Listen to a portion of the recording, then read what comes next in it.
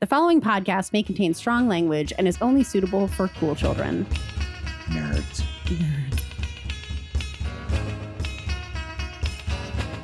Welcome back to the Better Live podcast, everybody. My name is Sarah Smith, former congressional candidate from Washington's 9th District. That's Washington State, the Big Washington, as I like to refer to it. And I am sitting around with my co-hosts, Troy, Corn, and Bill, and we have a great episode ahead of us today. So I know last time we mentioned we were going to have Sheree, who is a local candidate. She's going to be on our next episode just because of some scheduling stuff. We love her a lot. You guys are going to have a great time listening to our interview with her. She's fantastic. So today we are going to be covering a number of topics. We've got some local stuff about our North Door neighbors who had some great stuff happen in their county. With some amazing things happened in Nepal that I can't wait to talk about. And then we're going to get into our big news breakdown where we talk a little bit more about what's happening at Riot Games. And if you haven't heard, you're going to find out. We're going to talk a little bit more about forced arbitration and why that's relevant to this story. And then during our discussion segment, we're going to talk about a local festival here in Seattle called Crosscut Fest. So Crosscut is a major progressive news outlet. They're amazing. They do tons of good work, incredible investigative journalism. They're amazing people. And I was actually a guest on a panel, and I wanted to get more into the question that we were asked that I didn't feel like we really got to the heart of, called what is socialism's role in America? And so I think that's a really important question that we really need to answer, and we have the chance to do that on this podcast. Well, and I want to jump in here. Oh, sorry. Are you I was just going to say, this is a big deal. Like your appearance at Crosscut, you were there with Janet Napolitano. Am I saying that name right? DeRay McKesson. Like, there's big name folks in this biz. Crosscut's a big deal. Yeah, Crosscut is a big thing. It's a kind of a huge thing up here. So we're gonna explain a little bit more about that, go into that topic, tell you guys more about what the panel I was on was, what it's got. And then for our palate cleanser, we've got a really interesting, we're playing a presidential version of Chubby Bunny. And if you don't know what Chubby Bunny is, it's when you try to stuff a bunch of marshmallows in your mouth at once and say Chubby Bunny. Where and did this you learn time, that? summer camp. Everyone knows. A lot of these you'll realize are things I brought away from summer camp. But I wanted to make sure we're getting right into this. So, I mean, I guess let's get started. What the bleep? I'm going to start because I know nobody's tired of hearing my voice. I demand more. So there was a really cool thing that happened this week.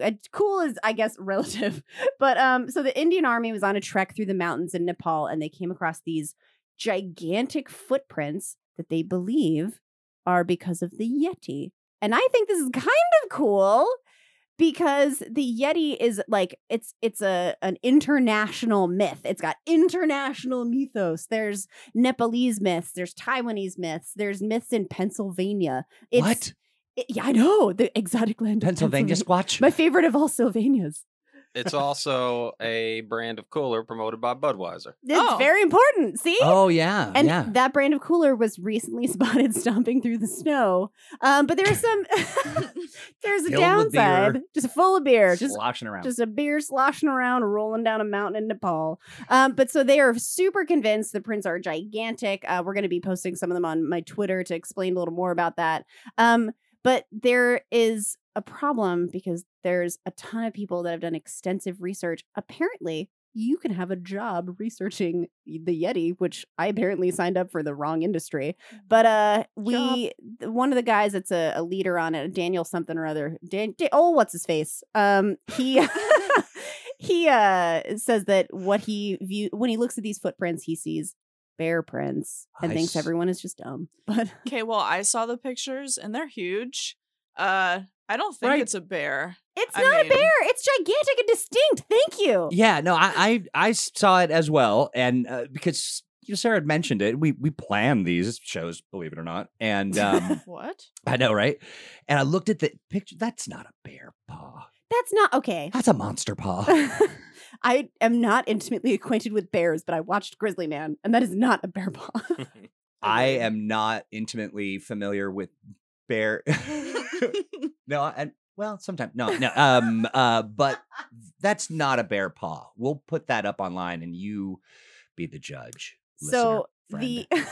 there was a 2017 study that was used on him. There was a study in 2017. This is only 2 years ago. There was a study done on the Himalayan Yeti using mitochondrial DNA sequencing to examine 24 Yeti samples, including hair, bone, skin, and feces. His name is Charles Lundquist, and I was... The Yeti's name is Charles? The researcher's name was Charles Lundquist. I was way off. There is no Daniel involved here. You're thinking of the Yang Gang, right? Well, you know, Charles is short for Daniel. Oh, yeah, of course. Yes. It's a nickname. But only in Pennsylvania. It's a family name. But so he, I guess, took the samples back and said that they come from the Himalayan brown bear and black bear. And one of the teeth was from an animal in the dog family. So it's a dog bear? Yeah. Dog bear. Maybe a Yeti is a dog bear hybrid. Yeah. I think we cracked the code on this. And I mean, we all know that dogs exist and bears exist, and I mean, this is a very plausible explanation here. Therefore, Yeah. I mean, there's still no reason right now to believe that a Yeti exists, correct? I want to believe. Except for the print. Excuse me? well, I don't know. I've not seen. All I've seen of particular religions are footprints in the sand, but I still believe. Yeah, I want to believe. So I guess this brings us to a very related topic for our next part of What the Bleep, because much like the Yeti, a local House representative was spotted at his county Democrats' regular quarterly meeting, and Corn was there. She saw it. She Yeah. bore She's- witness to she's- this mythical She's a creature. dem hunter. He came Yeah. down from the mountains We're going all and over was the metaphors, but I spotted love it. by the Indian Army in the mountains of Nepal. Yes, please Yeah. go. Pretty much same thing. So yeah, Rick Larson, he is my representative for the 2nd Congressional District. And we were at the Snohomish County Democrats meeting, which is just north of Seattle. And so, yeah, I'm a precinct committee officer there. So I get to vote on things. I get to, do all the meetings and all that good stuff. That's an elected position, right? Yeah, You had it to is. run, and you've got some serious responsibilities as it relates to your... So at least one of us at this table was elected. Boom, self-burn. Hey. Yeah, and so in Washington State, it's called a precinct committee officer, but every state has this. It's basically an elected grassroots organizer for your neighborhood. For us, it's a precinct. And so, I get to vote on endorsements, appointments, vacant positions. Yeah, in Illinois, where I've done a little politicking, they're called precinct committeemen. Yeah, So yeah. they're everywhere. And there, I'm not sure about here, but there they could either be appointed by the Democratic county chair or elected. Right. And so you can do either. So I was elected, but also if your precinct doesn't have a precinct committee officer, you can go to your local party and basically get appointed by them. And yeah, it's a really good way to really get involved and have a say in your Mhm. party. It's really easy to look from the outside and be like, this is what's wrong. But when you actually get to vote on those things, you can make a difference. I was going to say, Corn, you are the one that introduced that whole hidden network of leadership. Had not understood that was even there.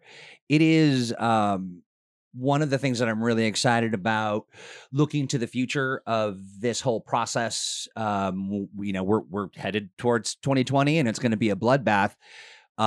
If you want to make real change, get involved. Like how many in our particular area and how this is set up. And I'm certain it's different by, state, but how are all those positions full?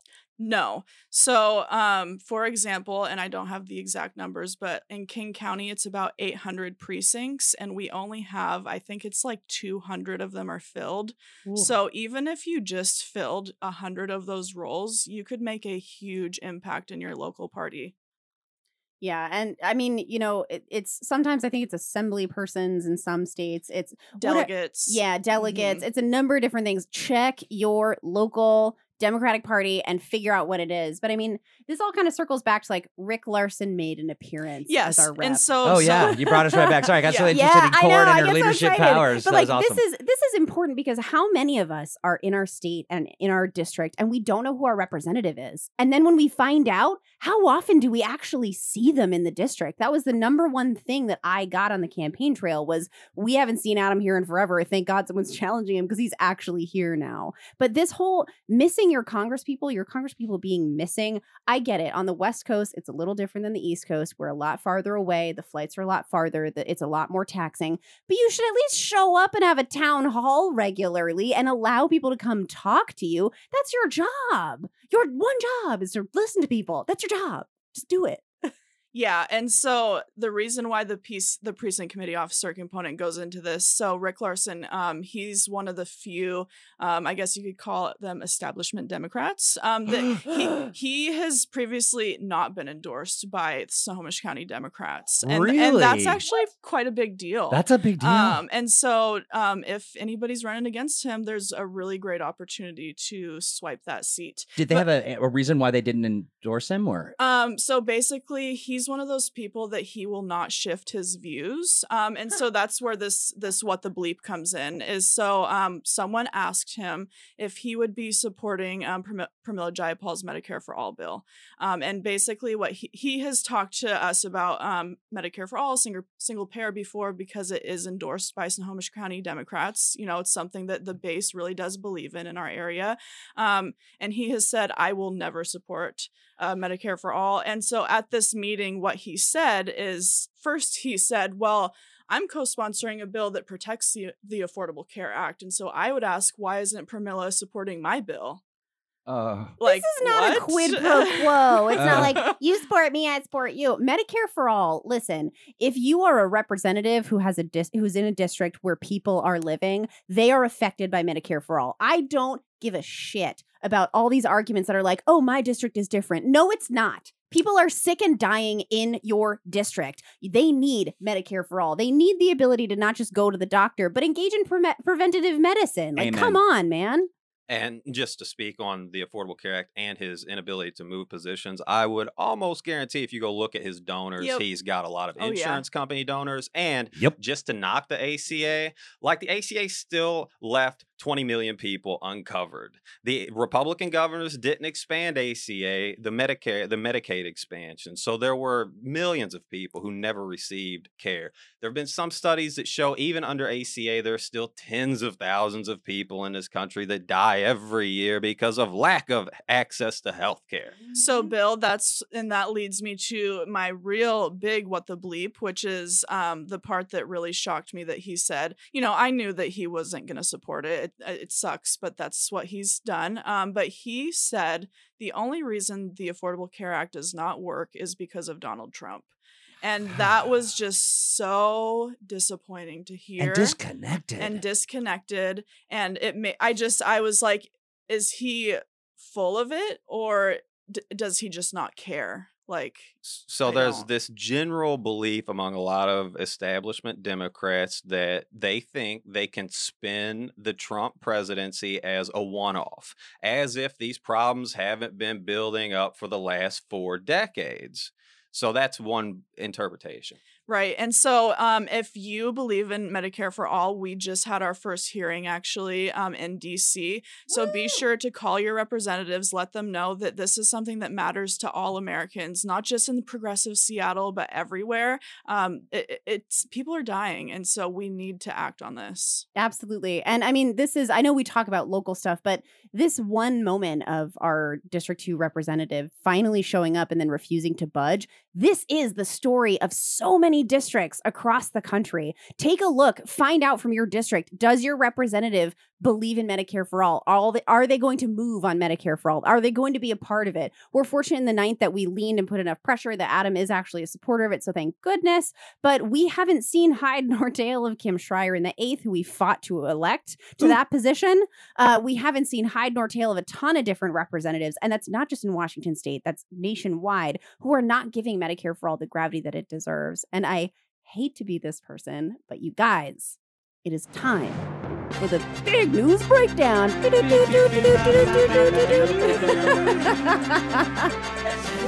big news breakdown time. And we always laugh because, we're like, it's fun to make noise. But at the same time, it's also really depressing because this is a super sad one. Is it? Yeah. So there is, we've got Riot Games they're a gaming company, a game corporation. I think they're based out of California. They are based out of California. Yep. Troy, this is Troy's job. So I always look at him to give me the cue on whether or not I'm correct. So forced arbitration is basically a thing that, I'm going to start with the definition, then we can kind of talk about Riot Games a little bit. And then I want to do two things actually. So I want to start with forced arbitration. I want to talk a little bit about what it means. I want to give you guys some case examples so you can actually hear what forced arbitration sounds like in the court system. And then I want to talk about it with Riot Games. And that sounds like a lot, but I promise I'll go fast. I talk really quick. So just slow. I want to throw in some metrics when we get in there to talk about exactly how big Riot is. But this is important. Riot Games, their employees had to walk out to support the end of forced arbitration. Forced arbitration makes it so that a company that can require, here's the crazy part, a consumer or employee to submit any dispute that may arise to binding arbitration, that's judicial binding arbitration, as a condition of both their employment or buying a product or service. The employee or consumer is required to waive their right to sue, to participate in a class action lawsuit, or to appeal. They are literally forcing you to get rid of your voice if the company does something wrong. And with Riot, this is such a big deal because it's deeply affecting things like sexual harassment and sexual assault within the company. So I know Troy wants to get into it, but well, I wanted to ask actually. So what's interesting is the notion that this applies to consumers. That relationship is ridiculous, and we'll get into that. But Riot, wow, the stuff. Oh, they have. So Riot creates a video game that is wildly popular across the globe. And that game, so when you think about people that play games, there are active users. Those are people who are actively playing. They're in the game, they're doing the thing.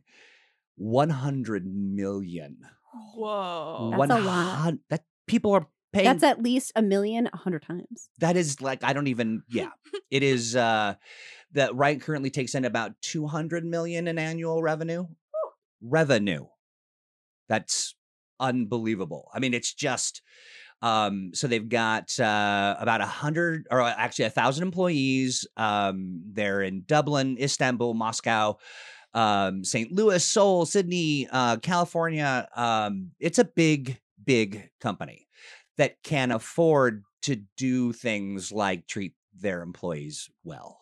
Yeah. And this is a big deal because, and I know a lot of folks think, oh, it's just gaming. It's just Riot, right? Like it's just one industry. Here's the problem. Forced arbitration clauses are in so many employment contracts. And let me read to you guys a couple cases that got thrown out of the U.S. Supreme Court because it's kind of intense. So I'll start with the first one and I'm going to go into the second one. I almost don't even need the second one because the first one's so egregious, but let's go ahead and go to this anyway. And I laugh not because it's funny. I laugh because what the hell else do you do? Because it hurts. Yeah. Because it's pain. Sad clown. Gallows humor. So in 2011 and then again in 2013, the United States Supreme Court ruled that corporations can strip people of their constitutional right to civil jury trial and force them into private, corporate-controlled arbitration systems to resolve disputes. The court also said that companies have the unilateral right to ban class action lawsuits by inserting class action, quote-unquote, waivers into these arbitration clauses. And that's super disgusting. But I also want to read you guys another case that was actually ruled on. So this is just a ruling about forced arbitration. Here's how it actually affected a person in the world. And I think this is important because when we have these big concepts, understanding how they affect real normal people is important. So in Dagnan versus St. John's Military School, a father brought a civil lawsuit after his son had been sexually assaulted and stalked at boarding school by another student when he was 12. And this happened in 2016. So he argued that St. John's was on notice of the perpetrator's strange behavior towards the child, knew of other incidents of physical and sexual assaults on other students on campus, and breached its duty to protect them.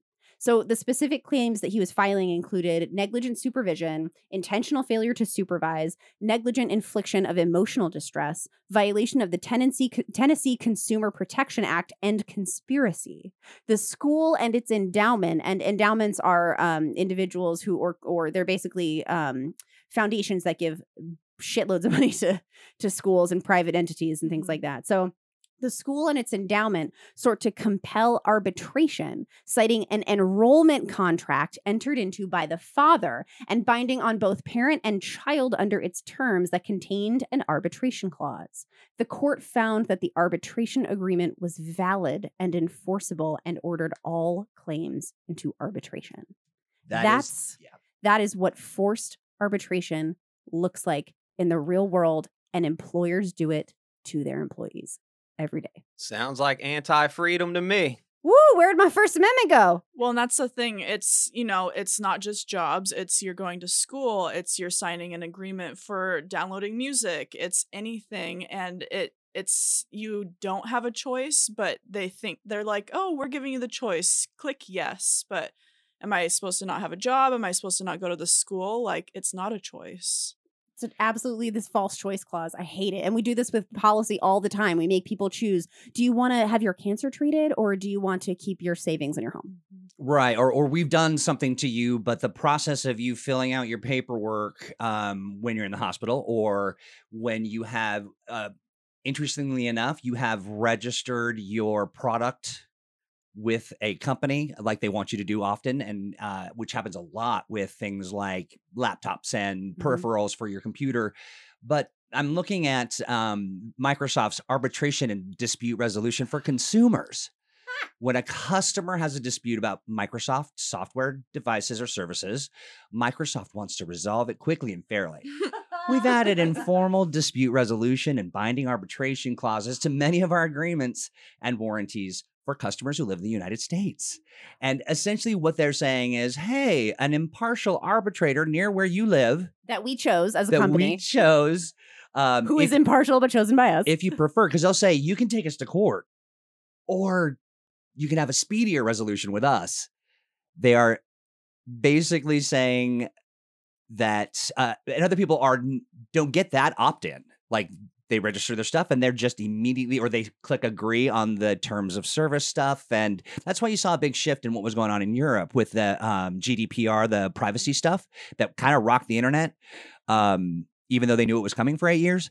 But you're seeing that move because the legal language just got bigger and bloated and no one knew what it meant. So, and you might ask, how do we get here? Well, Terry Gerstein from Slate has an article titled "Forced Arbitration is Unjust and Deeply Unpopular. Can Congress End It?" And what Terry explains is that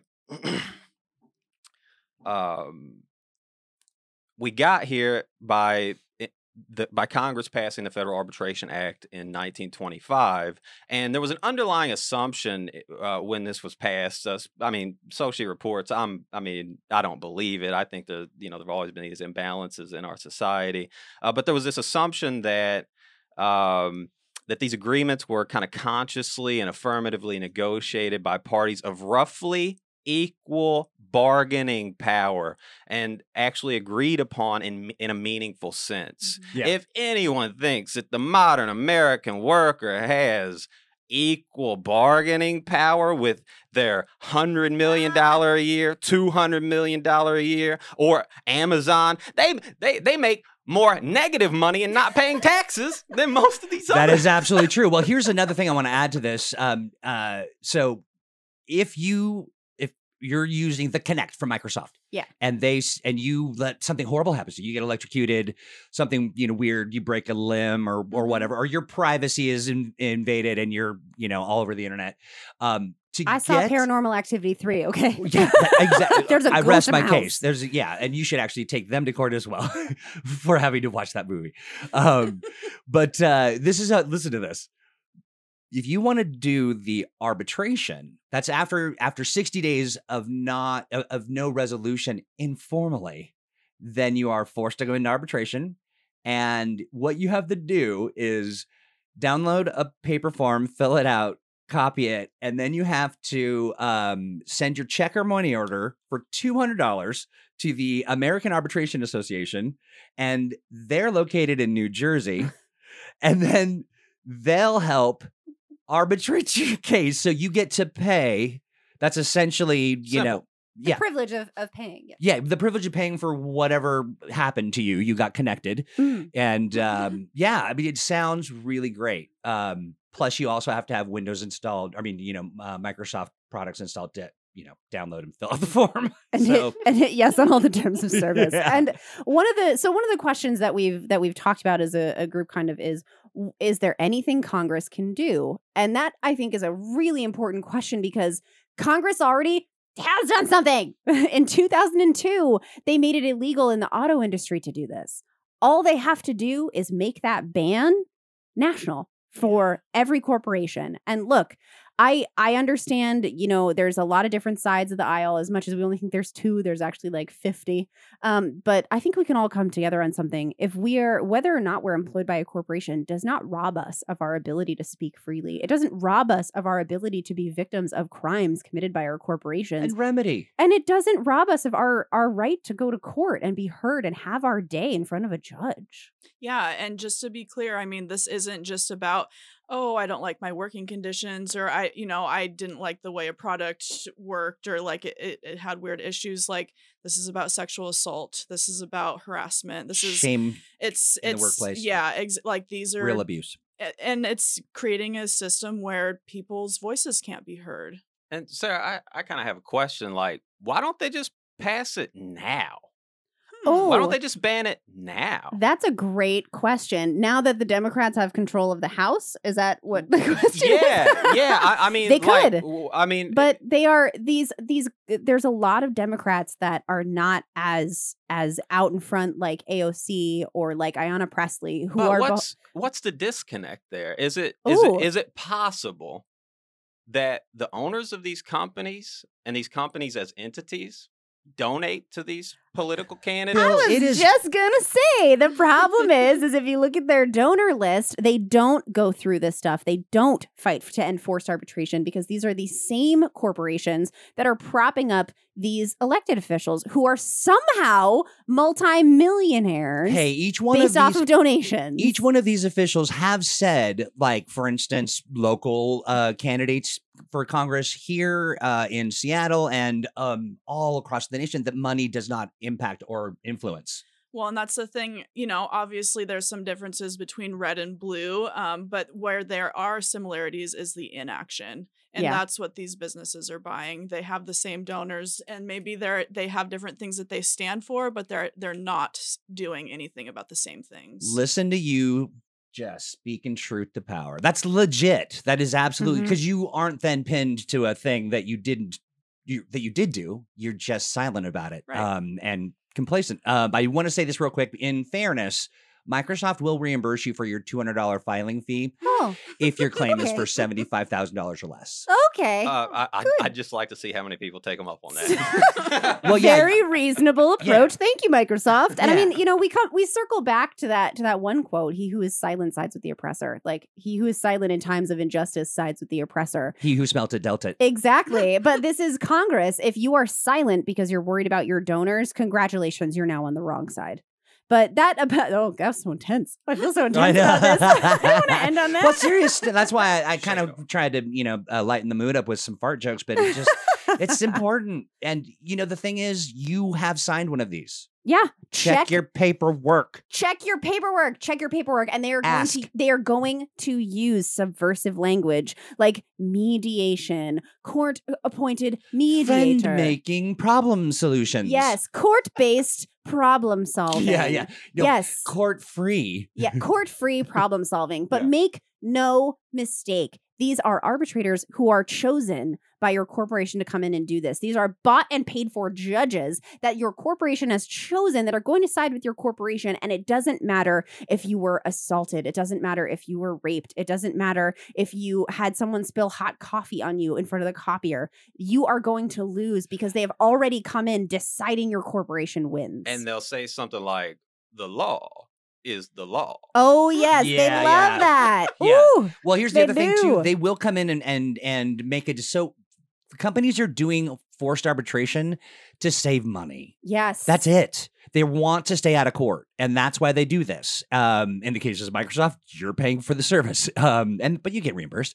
Thank God. Yeah, because everybody has $200 to sit on forever. But the reality is, even if we can't say there's some sort of certification for arbitration that they're fair and they're doing the thing and we're certified, they exist to disenfranchise. Yep. And so connected to that, so I don't know a lot about this, but Riot had a walkout this week, correct? Yeah, they did. Yeah, they did. Well, so they had 150 people that walked out. At first, so for folks who don't know, I'm an online community manager, and I am a person who. So essentially, what that means is strategic communications and accidental lying, and then making up for that. But the Riot walkout is reflective of 150 people of 1,000 with massive support from within the industry. Was arranged. We didn't know that when we did the last show that they were doing a walkout. We found out before it happened. But the reality is that is something pretty crucial. That action, that sort of collective gathering of people who work in a particular industry. It wasn't just women. It was a super show of solidarity across disciplines in the company. Make no mistake, Riot is well known legendarily for hiring very toxic personalities. Couple I know personally. And I'm going through therapy to forget. Oh God! And people that have worked with me will know exactly what I'm talking about. Forced farting and all that crazy stuff that went on. That's just the stuff that you find out about. I mean, on the end of this tale of going to therapy, this was a dark one. We went down a dark road. I was going to end on a positive note and say the players are like, I'll pay more for better games. Thank God. And I mean, it is a good note for us to maybe wrap on that. And I know there's a lot of stuff everyone wants to say, so hopefully we all can have more conversation about that off the mic. But I want to make sure that we keep it going because our discussion is important. And I think our discussion is awesome. And so to give a little bit of background on what went down. So it was last weekend. I was so tired. I forget what weekend it was. It was the last weekend. Yeah. There was the Crosscut Festival, and Crosscut is they're a progressive news organization. They're amazing. They do great investigative journalism pieces. They're really hard hitting. They're really not afraid to go after difficult topics that most people are. They're a local outlet up here in Seattle. So if you're in the Washington or King County or Seattle area, definitely follow Crosscut on Twitter and Facebook because they really do some amazing journalist work. But they host a yearly festival where they have a lot of people of import. Macklemore was there, DeRay McKesson. I think we mentioned a couple other guests. Pramila Jayapal was there. It's a big headline name. National. Thing. Yeah, it's national. Valerie Jarrett. It's a BFD. Yeah. And it really is. Little old me was asked if I want to participate on a panel. Little me. And I sat in between Socialist City Council member Shama Sawant, who is well known nationwide for her very strong socialist views and being on city council. Yeah. She is a socialist, and it is the thing that we all know about her. And then I was sat between her and then Tina Podlodowski. And for anybody that doesn't know, Tina Podlodowski is the elected chair of the Washington State Democratic Party. So in your state, this is a nationwide thing. This is where I bring up what's going on in your state. Every state has a statewide party, and that party has elected positions that you get to vote on as a precinct committee officer, which is why it's so important to get involved. Assembly person, delegate, whatever they call it. If you have the right to vote, you have the right to vote on who's your party chair. And your party chair is your gateway. They control things like data. They control things like your connection with the state, with the legislative districts or whatever you might call them in your state. They control so much. And during the course of our campaign, we did run into a lot of friction with Tina Podladowski. And I understand she is doing her job, and I get it. Her job is to protect incumbents. I understand. I respect the work she's doing in Eastern Washington, fighting the good fight, trying to turn it from red to blue. It's really important work. But at the same time, it's made a lot of friction for us and for me and for the progressive movement in the 9th District and the Democratic Party. So I wonder if friction is the right word. Is it more like wall? Like, you trying to say she built a wall around voter data? Yes, she did. So it's not she just wanted her. to keep us out. So the county chairman of a party has control over what's called Vote Builder. Mm-hmm. Vote Builder is a program that was designed by David Plouffe during the 2008 Obama campaign. And this is just county chairmen have a lot of control over that, and Vote Builder allows for campaigns to target voters and to be much more efficient with the resources. And so that brings back in that precinct committee officer component. So for your local party, if you're a precinct committee officer, you vote in the county chair. And then those folks who represent you at the county level, they're the ones who are going to vote in that state chair. So it really does matter. And it does make an impact in terms of these progressive candidates and whether they're going to be getting support or not. Yeah. And we were fortunate enough to have, myself, and then Tina and Shama, who are on this panel. And we discussed something that I thought was really important. We discussed the role of socialism in America. You want me to read the panel description real fast? Please. Socialism may ignite the ire of Republicans and many baby boomers, but it's gaining broad acceptance from millennials with politicians like Alexandria Ocasio-Cortez and Bernie Sanders, urging the country to adopt some of its tenets. We bring together Seattle's socialist council member, the Democratic Socialist, who challenged veteran Democratic Representative Adam Smith, and the state's Democratic Party chair to talk about what socialism is, what it isn't, and how we will play into the future of the Democratic Party. One of those is me. And you. Just to kind of add a little clarity there, this was kind of framed, and I think most people were thinking this was going to be more of an intellectual discussion about these kind of big ideas around economics and politics. And Sarah can explain what happened. So what happened, so what was supposed to happen is it was supposed to be a facilitated discussion about the role of socialism in America.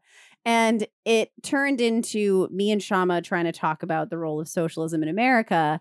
And unfortunately, I felt like Tina, while she made a number of salient good points, wound up being extremely defensive of a lot of things we said. So one of the things that I like to point to, and that was brought up to me multiple times by other people not associated with me or sitting on this podcast right now, came up to me and said, why was she was so defensive every time? Like, Democratic establishment is not an insult, because every time me or Shama would say Democratic establishment, she would talk about how we're just taking ad hominems. We're just talking about her in a negative way. We're just talking shit. Using the phrase. But using the phrase Democratic establishment. But here's the thing. If you believe that the term Democratic establishment, which is a real thing, is an insult to you, maybe you need to step back and evaluate why that is and what you can do to fix that reputation. There's obviously a stigma associated with it. And so maybe we should address that stigma. And so the reason why I think she kept bringing that up is, oh, you guys are name calling, you're name calling. Then you don't have to talk about the issues. Oh, yeah. And again, she is the chair of the state Democratic Party. So she is part of the Democratic establishment. And again, if that's a bad thing to her and that's name calling, then we need to address why that's the case. So that was ridiculous and was definitely a ploy to just fog up the dialogue. But I'll tell you this. Here's the real thing that infuriated me. She said multiple times, "Where are you? What are you doing? What's your contribution?" So, Sarah, you inspired a group of volunteers, and you yourself, we were on picket lines. We are meeting with people of color and other marginalized communities within the 9th District and beyond to support and help them connect. You are you're working very closely with Brand New Congress with recruitment. Where is Tina? Like, I'm shocked that she would do that. And then Shama Sawant to say that, Right? where are you? She just launched like a workers' initiative out of her office and is fighting for tenant protections and fighting for rent control. She literally has a bullhorn affixed to her hand. Yes, if you don't know what Kshama Sawant or Sarah Smith are doing, like, where are you? Well, that's because they're busy doing stuff. And just another example of like just the disconnect, I think, was made by Kshama on the panel when she said that, she just didn't think Tina understood the gravity of the problems facing us. And I think the Democratic Party establishment at the current moment doesn't fully grasp the depth of the problems facing us at the current moment. Right. And so Bill and I, we went to several different panels that day. She was the only person that I saw that brought a notepad of, I'm assuming were notes of the things that she wanted to bring up. And when she went on the stage from the get-go, she was basically being defensive.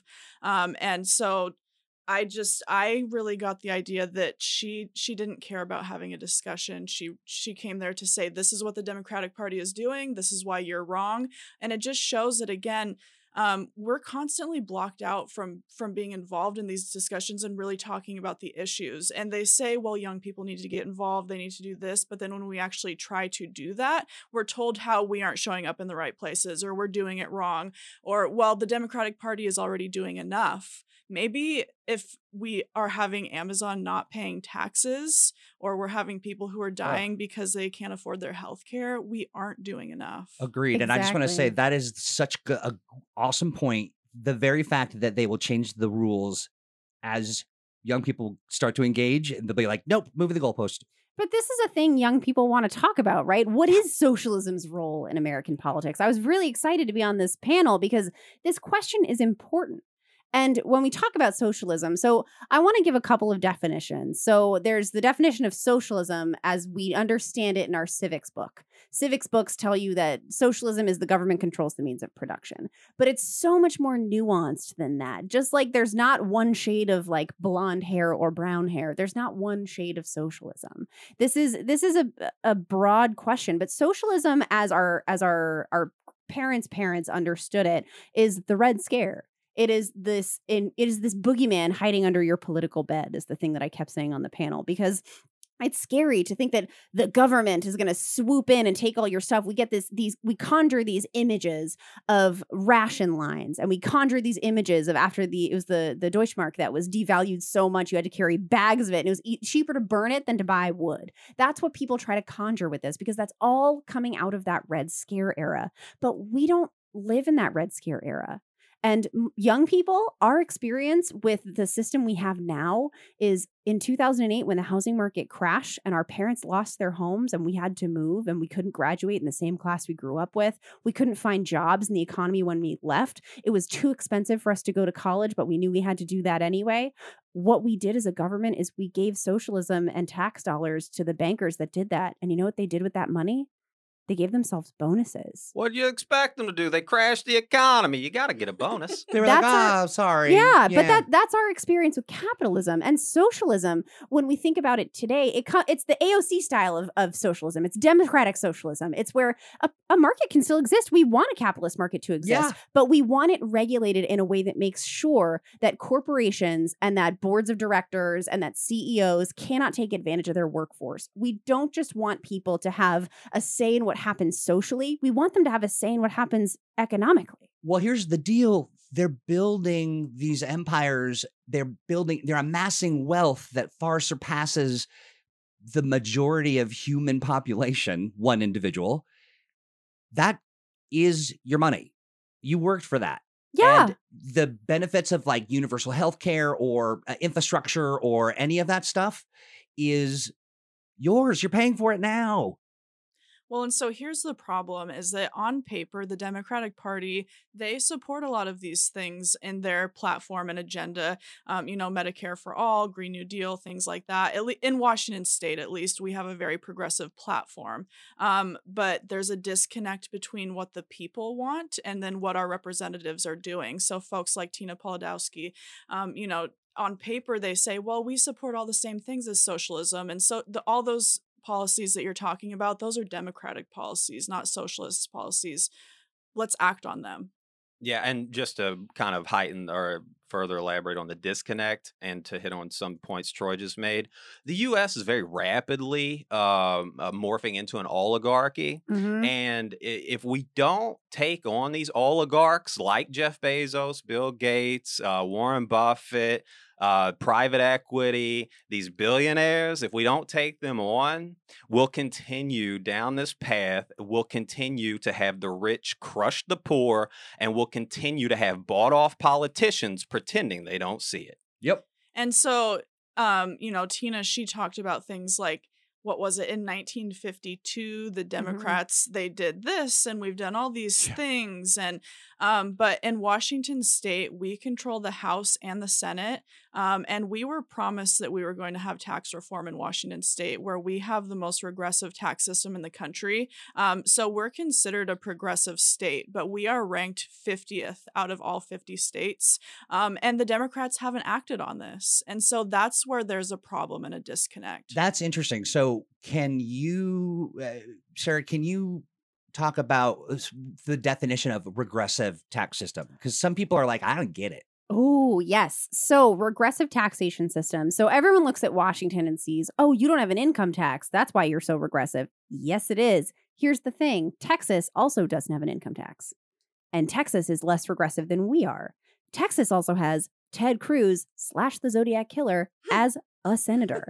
Oh, that guy. So let's think about this for a minute. We have the same type of income tax, but we are the most regressive in the progressive state of Washington, and Texas is more progressive than we are with their taxation. So regressive means that what we are doing is, rather than taxing the wealthy, rather than taxing people making over $150,000 a year, we are leveraging that tax burden onto the poor and working class. And how we do this, because we elected our state representative in one of the most historically expensive state races in the country, got them elected on, and one of the linchpins of their foundation was that we would amend our state constitution so we could have an income tax on the ultra wealthy and focus on things like a capital gains tax. So if you're just accruing money on stocks, if you try to cash that out, it allows you to make things like a capital gains tax. If you're making money on money you didn't earn, then you can do a capital gains tax, which failed in the House, by the way, where the Democrats control again.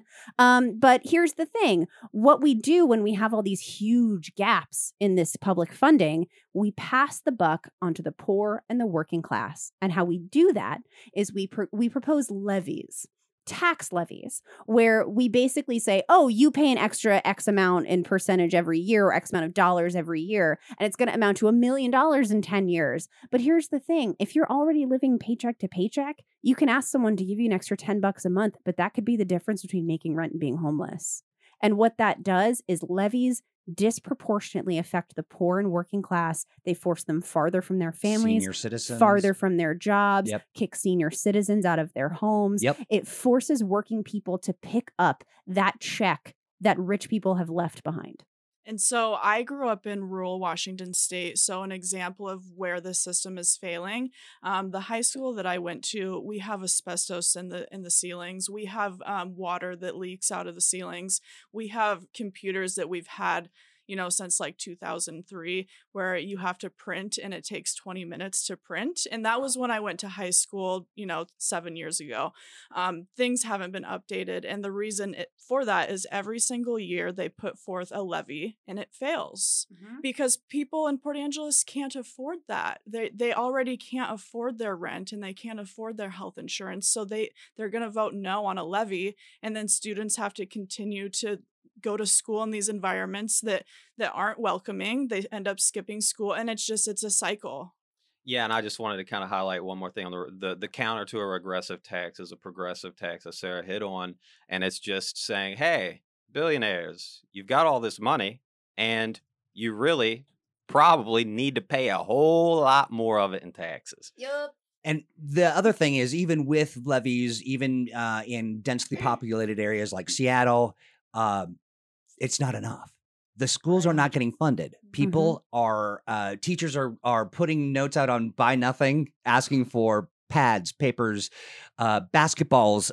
That's happening. That happened just yesterday in Facebook.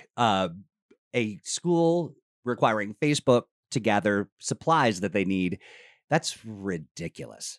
But this brings us back to that question, right? What's the role of socialism in America? And we talk about things like regressive taxation, and it's harder to see how this connects into that topic, right? What is the role of socialism in America? Yeah. But when you talk about things like taxing the billionaire class, taxing Wall Street, regulating Wall Street, we first shy away from this word tax because we have this idea, oh no, it's the government stealing my money. We have this emotional response. But no, what it is it's making sure that we as a society are pooling our funds together to care for each other.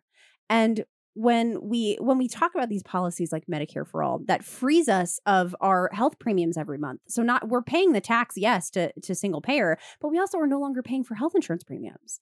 Yes, we're paying the tax if we want education for all, but we're also not paying our student loan programs or for our student loans every month. Yes, we're paying for the new Green Deal, but we're also, not driving cars. We don't have car payments because we can take a train and public transit.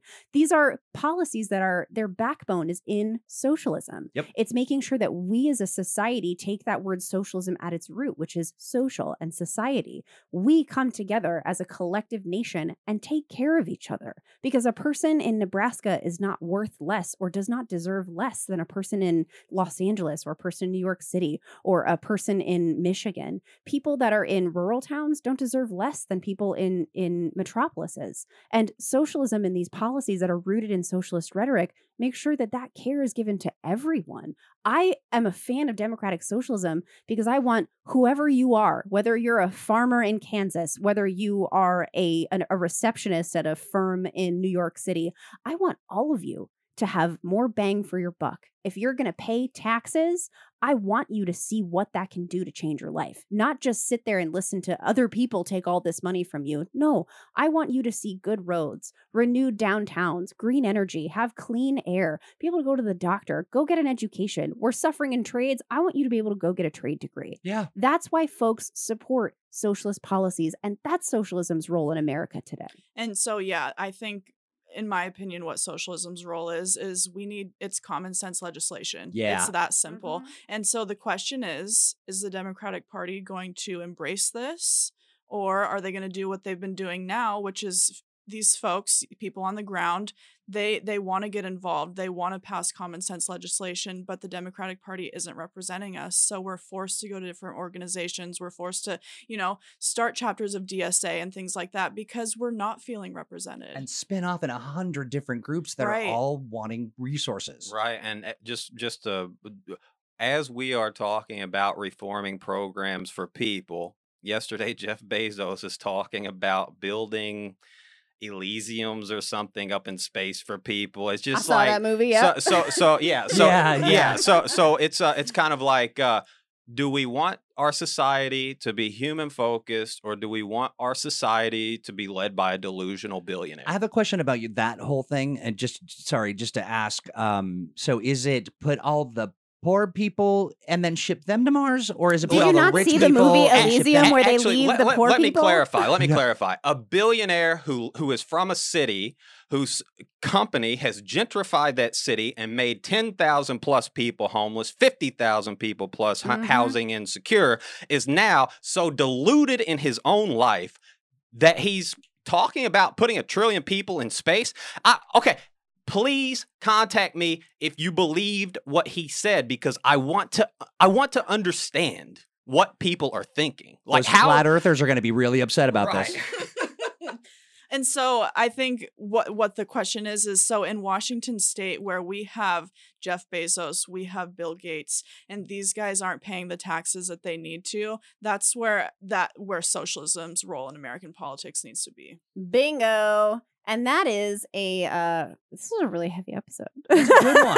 Gotcha. It's a really good one. We sucked you in with our first episodes. You thought this was a fun podcast? Ha-ha. We'll dance for you. But I mean, we talk about this stuff because it's not accessible to a lot of people. It's not palatable, and it's complicated and weird, but at the same time, it's only complicated because all of these wealthy people who don't want you to put a 70% marginal tax on them, make it sound, it's so complicated for you. Listen, regular people, you are fully capable of understanding what all this stuff means. This is not inaccessible to you. This is extremely accessible. Socialism helps us make that accessible accessibility possible. But socialism also supports the exchange of ideas no matter your station. So if you listen and you hear something and you don't get it, you have an invitation to join our conversation and have a dialogue, challenge us. And ask the questions. You will see as we talk about issues, and we've done this, over the better part of a year, where we shift and change on ideas and concepts because we learn more, and we engage more with people with not necessarily diametrically opposed, but with a different take or a different viewpoint from their very valid life experience. And so engage, ask the questions, ask all the stupid questions, just leave the invective out of it. Let's get to work. Yeah. And that, I mean, this has been a heavy podcast. And so I personally think we could use kind of like a lighthearted moment, right? Please. Yes. All right. Sounds like it's time for the palate cleanser. Please. Oh, God. We need that. That was such a serious episode. It's too serious. Yeah. We need to. I'm excited about this because Really? I get to help judge. All right. So Troy can't eat marshmallows because he just really hates them. No, but also I won the butter challenge. He was the victor of the butter challenge. Yeah. And so as a prize, because we didn't think about prizes, he gets to not put a whole marshmallow in his mouth and try to say a presidential candidate's name. Can't see my beautiful greasy crown Oh, I'm wearing right now. Literally made out of a Fatberg from London. Yes. Which is just baby wipes and diaper. No. You're welcome.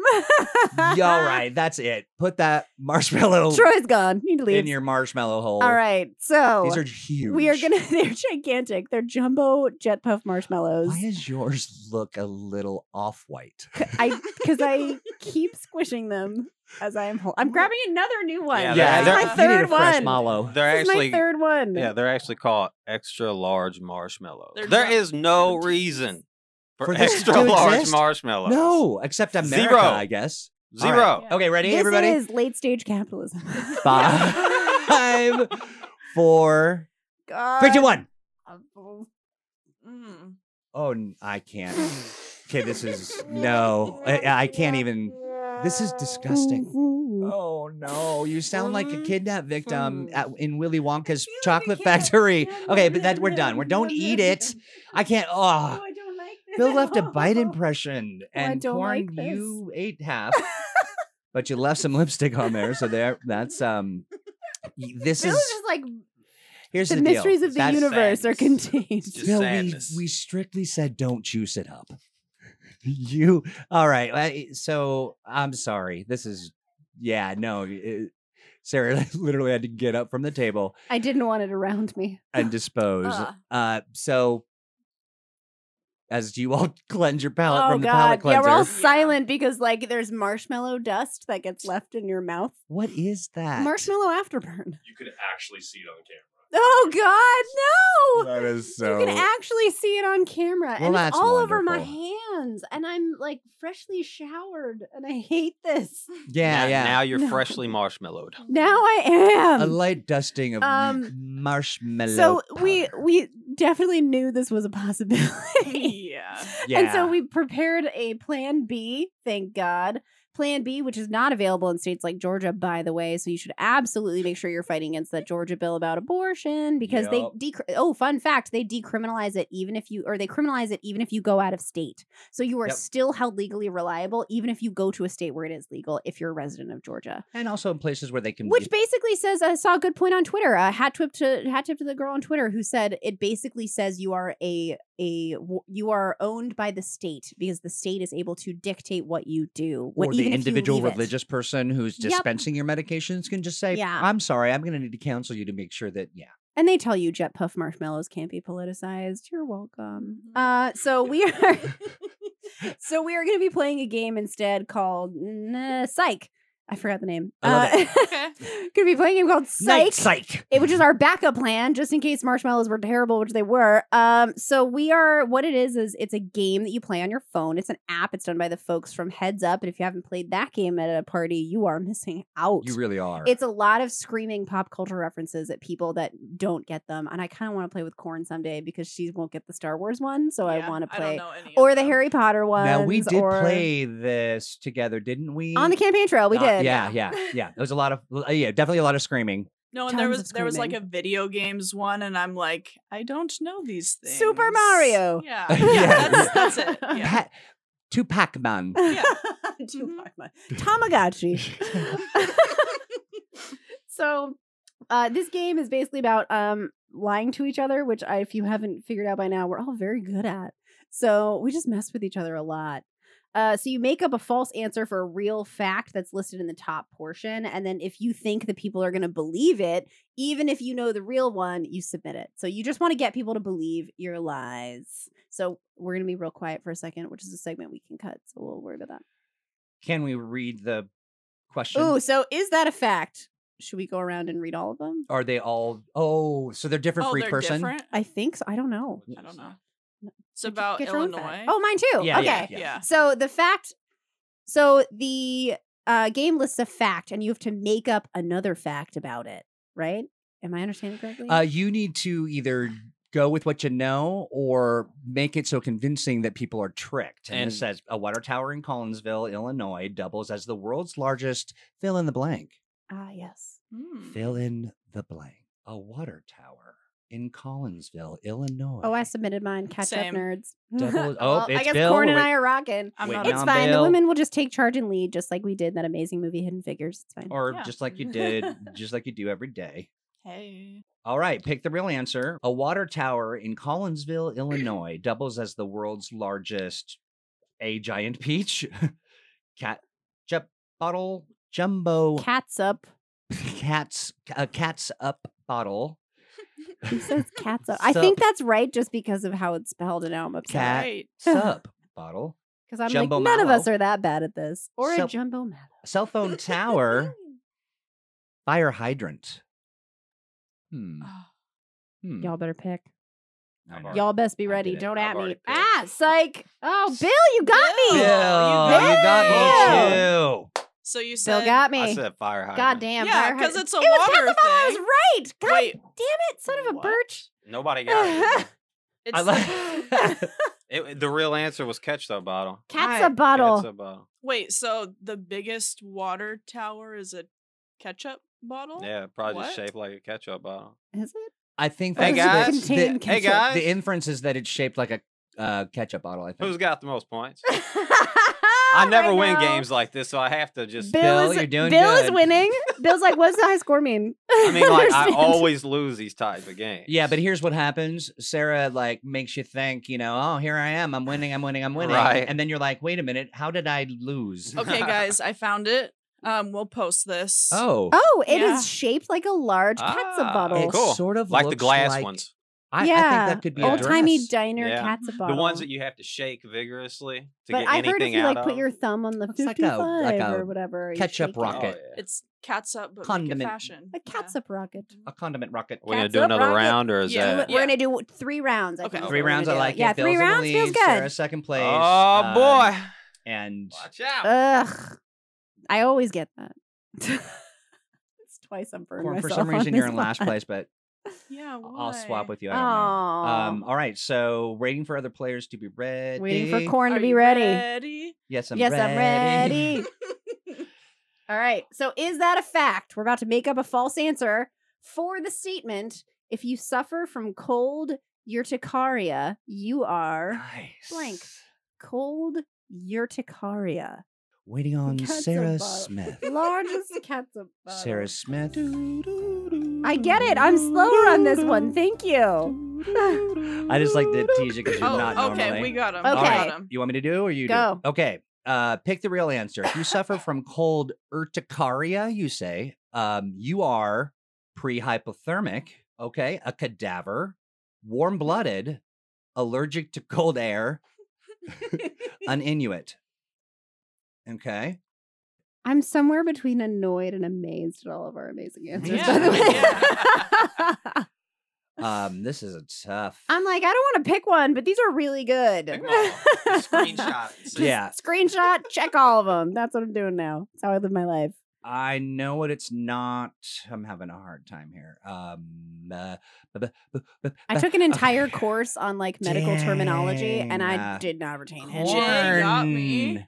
Oh, I mean, Bill Troy. again. That was me. Yeah, Yeah. that was you. Fucking Bill. It says, mine says, you're correct. Good for you. Wow. Yeah, What did See, you I get, think you got Bill? points. We got to What play was this the game right more often. answer? I psyched one Allergic person. I thought allergic to cold air was you, and I was like, "That's dumb, Bill." I was like, God dumb. damn it. Who was an Inuit? Who put that? Good. Yeah. I was like At least I pre-hypothermic. used the right And then I- terminology. Wow, Bill 6. Bill is Everyone else kicking has butt 1 right now. All right, one more round. It's our last round. How Hold does on. that work? We really First, gotta I make think this- I think it'll tally the points. It did, yeah. Oh, well, It no, we did. missed it. You beat it. I just and I actually Oh said no, it's I 6 actually don't to know this 1 one. 1 1. I actually Oh, don't. you wanted to see it to feel good, yeah. So this yeah. feels like a biased answer. So I have a Ugh. bachelor's degree in classical studies, which is the study of Greek and Roman history. I actually don't know the answer to this. So we're all on a level playing field. All right. Cloacina was the Roman goddess of blank. It's actually nope, never mind. Don't worry about it. Cloacina was the goddess of. Never mind. From Cloacina was the Roman goddess of blank. Cloaca? the Yes, of the cloaca. Is that a thing from birds. yeah, the water movie? No. What was it? The Shape of Water? Is that a thing from The Shape of Water? The cloaca? There was The Shape It's a of Water is, weird oh no, movie. I was thinking of that other one. That's the with, weirdest M. sequel to Night Aquaman. Shyamalan. I kind of liked God. that one, but I didn't care for the water mess. Oh, yeah, that's fine. That's fair. It's everywhere. The cloaca, if you're not familiar, is the combination of birds use it to pee and poo. He got it wrong. That is what the cloaca is, I believe. It's I don't know. What is the cloaca, Bill? Please I have enlighten no us. idea. Should I Google it? He's like, no, that's cheating. Nope, I think. I will not Google it. All right, so the choices for Cloaca Cindy was the Roman goddess of chocolate food, weather, hatching eggs, birds, and sewers. All right. How do you got of sewers? The Roman sewers were very. I think It was a everybody. big deal. Is it an Yeah. insult to be a goddess of Sure. a sewer, or is to No, be I the think god? it- You think it'd be like Pick I an mean, answer, Sewers save Troy. lives. That is I true. can You waiting see for it? which one we're waiting for, and it's you. Sewers do save lives. Yeah. Dang. Got it. Hate you. What'd you Got it. get? It was sewers. Oh, nice. Wow. Sewers were a BFD in Roman culture. Nice. They're still in operation today, actually. Wow. I psyched 3 Nobody people. picked hatching eggs. That's Yeah. where the Yeah. cloaca poops out eggs. Now we're tied. I hate It's eggs. fine. What's the high score mean? Does that mean I win? I feel like we should do one more round because me and I Bill do are too, tied. 'cause Yeah, I- we're We tied. got one there's a around. tie, there's Yeah. a Me and tie. Bill. Okay. Also, Troy was kind of red. I do gotta sneak up. It happens every time. It's called the rope-a-dope, and you're the dope. So the next question, our tiebreaker question is the lighting and sound cables under the stage for a concert in Greenwich Park in London were laid by blank. Again, the lighting and sound cables under the stage for a concert in Greenwich Park in London were laid by blank. Collecting This is answers. So weird. We're I waiting don't on. know. Yeah. I have no clue. I don't know. We're waiting on Bill. Waiting on Oh, Billy. here it is. Yep. Oh, that. I love these. Would you like to? Okay. Wow. It's you. Good and job, Bill's. everybody. You're welcome. Yeah. So- really good. Pick the real answer. Answers are a team of ferrets, Macklemore, John Lennon, daddies, and a grip. This got very dirty very A grip, quickly. like a a grip. best boy. Yeah, like on the film. Right? They were on films? Yeah. That y- feels I right. don't know. Feels like good as they good. I had, have no yeah. idea. Whatever. It's just- these are just a bunch of words. Waiting on Yeah. corn. Corn services. Corn is our country. And Our our country country is is You guys think it's corn. Macklemore? Yeah. Yeah. Corn Yeah, on service. sure. I do. I think it's never it's forget the time that Mike Pence's page was hacked, and I was correct, and you were all wrong. Bill, Psyched. you monster. It's fine. It was a team of ferrets. Wait, what? It was a team of ferrets. It was the weirdest one. So What's I the was score right serious. now? Really? I got think two. You win. I think so. Did I win? Yeah. Because I Cheat. didn't get shit. I didn't get anything.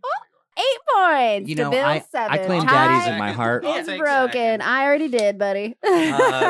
Yeah, and as predicted, Sarah Smith Mhm. just set you up so that Knock him yeah, down. yeah. I did. I was like, I got nobody in a still one, so I'm gonna choose it. Yeah. So that was a great. I like that game. We're gonna play Not bad. I like it. Yeah. So again, it's called Psych. Yeah. Sarah Smith 8, Bill 7J3. Or yeah. So I can't do anything. People don't know, but Jay and I look identical. They do. Sarah Smith's husband look very alike. Short for Troy. Very upsetting. And Corn 1. Yeah. Corn 1. Yeah. Corn 1. I'm the winner. The corniest. Yeah. Hey, can I end by saying everybody needs to go to the whole Washington.org website, and that I also convinced the entire organization that Cassidy's name is really C.Acidy, starting with corn, and they believe me. Good. Yes. So that about wraps up our episode for today. Yeah. Ooh, I feel a little better having tricked all of you and then won successfully. Couldn't trick the 9th district to vote for me, but you know. Got you guys to do it. This is like a self-deprecating episode for me. Yeah, trick them into voting for their own best interests. Tricked you. Gotcha. You got healthcare now. Bam. Bam. Can't get away. Secret advocate. Surprise, the planet's not dying anymore. You're welcome. So yes, absolutely check out wholewashington.org. They're an amazing organization. Georgia Davenport heads them. We only got corn because of them. Hey. They do a ton of good works They incubated her. They incubated her. They hatched her, and she became the beautiful corny fly she is now. Jen Nye is involved, and I ran into our friends from the Red Berets Medicare for All. Yeah, Red Berets Medicare for All. They are envelope nationwide now, party. which is great. So we are, we're about ready to wrap up. Other than that, I mean, we said it earlier. We talked about what it means to be involved in the Democratic Party in your state, in your county, on a local level. Find out what your precincts are. Run for one of those offices. They sound really boring and small, but let me tell you, they are huge, and they have ripple effects all the way up to the top of your state party. And the state party chair is only there because of the PCOs at the bottom. So being somebody that is willing to jump into the fray and do that work, you can change the entire face of your party by doing it. And if you have questions, let us know. We'd be happy to look into what this certain system is for your state and help you navigate that, because it is overwhelming, but it really is worth it. Well, and the good news is, if it's a state that has people doing political action of any kind, we'll know them. We are connected through a lot of different groups. But I also want to say thanks a lot for the feedback that you have given on our various distribution sites. We're listening. And as a matter of fact, I'm spending some time. 4 episodes of Joe Rogan's podcast have been curated for me as a result of my negative feedback on Joe Rogan. So I'm giving him a chance, and I'm going to listen because I think that's important. Now, I don't know what I'll come back with, but we'll talk. Who knows? I want to listen to 4 hours of him interviewing Alex Jones. So maybe that's a thing that we listen to. But this is, thanks you guys for being here and listening to this episode of the Better Left podcast. We are going to be coming out with another episode, and we do have Sheree. She is coming on for our 4th episode, which I'm very excited about. We're going to talk about a bunch of different stuff, so tune in, don't miss it. And we're reaching out to folks in the community because sometimes it's better left to you.